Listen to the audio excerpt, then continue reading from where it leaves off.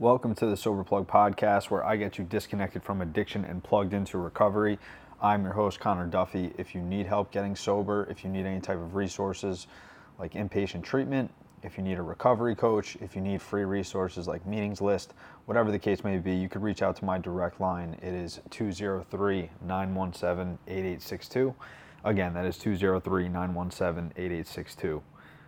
What I want to talk about today is basically utilizing regret as your guideline. And a lot of times, clearly, as we go through our addiction and it progresses and our tolerance increases and we start to take more risks, we have a lot of shame and guilt that come with the actions that we take. I mean, we become an individual that we were never supposed to be.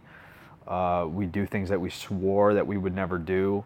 We break promises to people that we swore we wouldn't break, you know what I mean? And we just slowly but surely start to basically see our potential fade away. And a lot of regret is felt when we're in this state of mind, right? I mean, addiction is not pretty and it's not easy to go through. And we find ourselves getting caught in the cycle, which is we use, and over time our tolerance builds, we start to take more risks. Then what happens? As we take more risks, a lot of shame and guilt comes from the actions that we take, and then to cover up the shame, guilt, regret, remorse, all of those negative emotions, we use more, and so on and so forth. And because we use more shame, more guilt comes because we become an individual that we were never supposed to be. And deep down inside, we know this, you know what I mean? Like, when we're first using, it's really easy to kind of justify things and bullshit ourselves for a little while, you know what I mean? And especially through the experimental phase where there's still curiosity, there's still the excuses of, I'm just young, it's normal, everybody's doing this.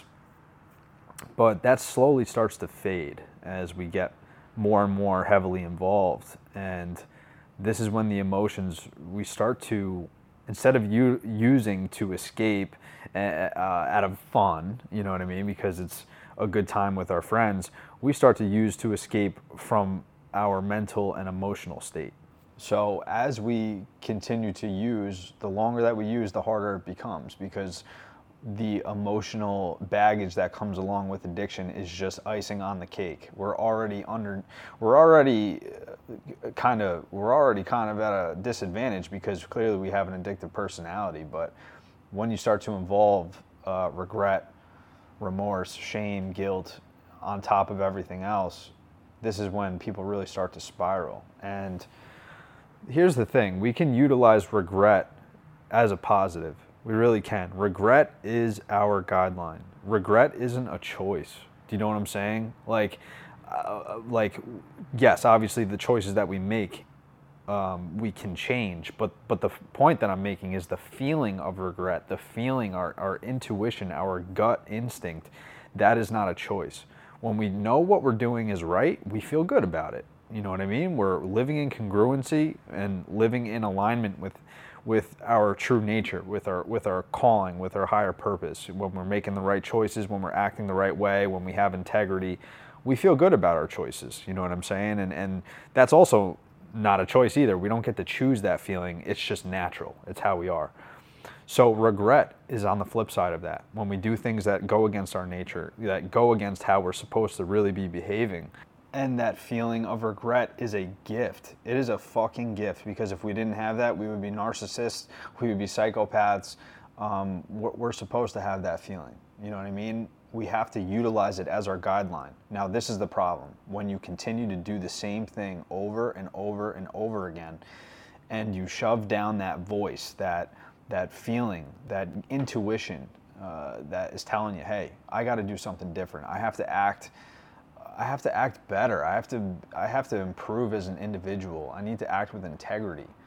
And when that voice is there to let us know, hey, I don't think I should be doing this. I think I need to change my course of action.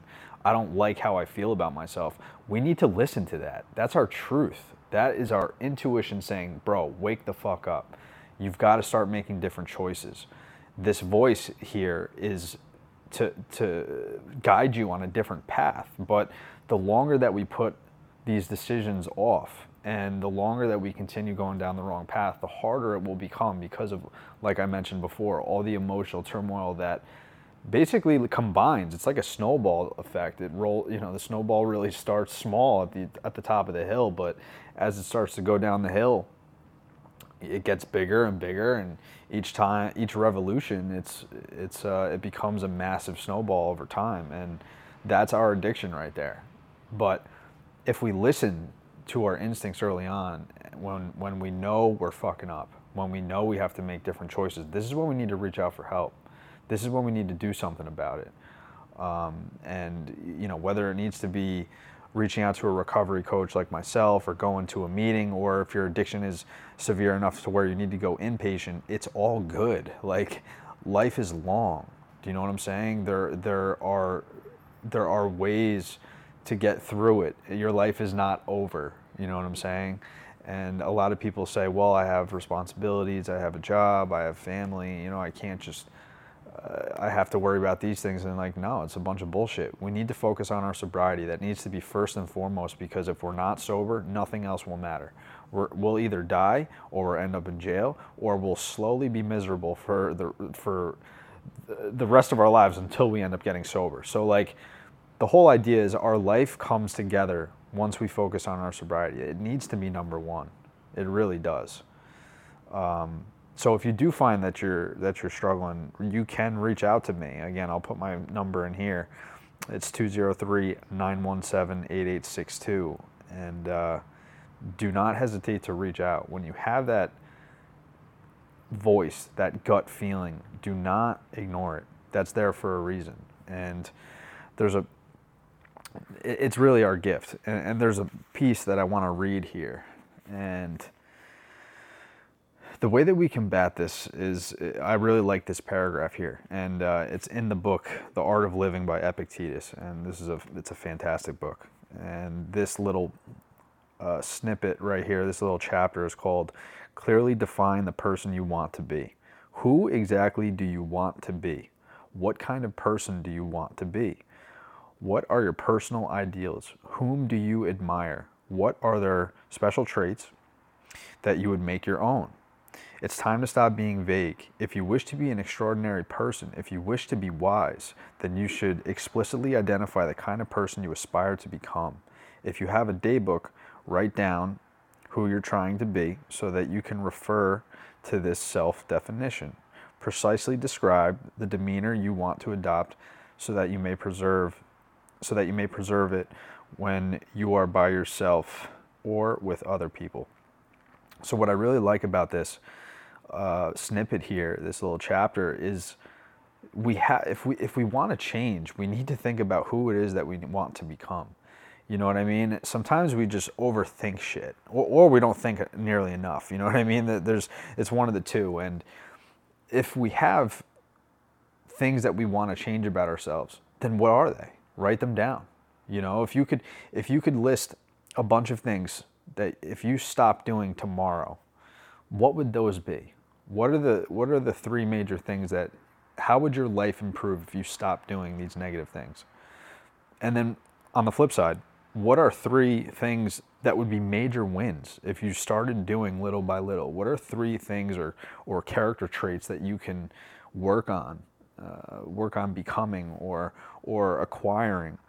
And how would that serve you? You know what I'm saying? And a lot of times, the removal of addiction it's not like we still have an addictive personality. You know what I'm saying? We just need to focus it into the right thing. We need to focus it into the right passions, into the right areas of life that we've been ignoring for a long time. We all have special gifts. We all have a reason to be here. And little by little, as we get down to the rabbit hole of addiction, we start to forget our ambitions, our goals, like what we're really passionate about. And we need to get back to that.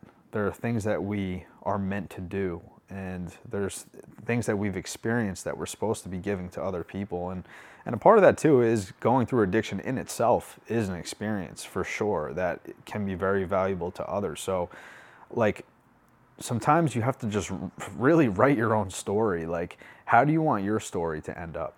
You know what I mean? And take a step back from your life and look at all the things that you regret. And if you just got help, if you just got better and you focused on getting just a little bit better in these areas, what is the outcome of your life?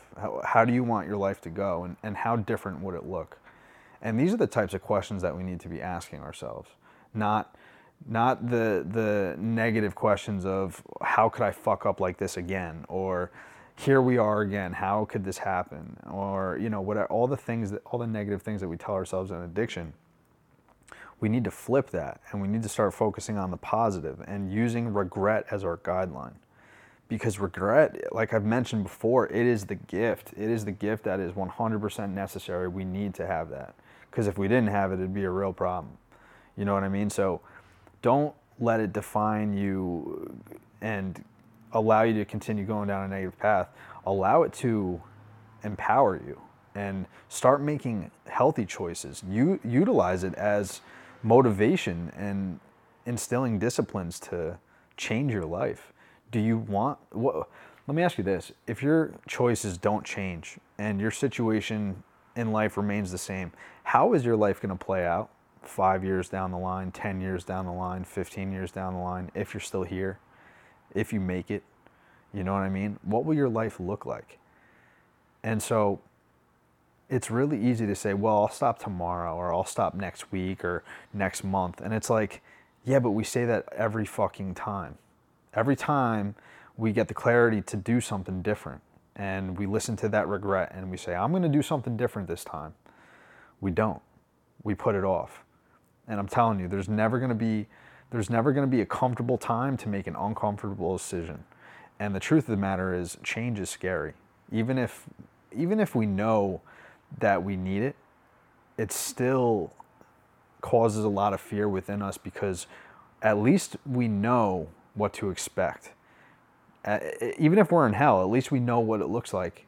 You know what I mean? And a lot of people would rather live in known hells than explore strange heavens, because they don't know if heaven's really going to work for them, if they're going to be able to succeed or get through life without certain coping mechanisms. So we stay paralyzed in these places that we're clearly not meant to be in. And what you have to understand is your gut will not guide you down the wrong path.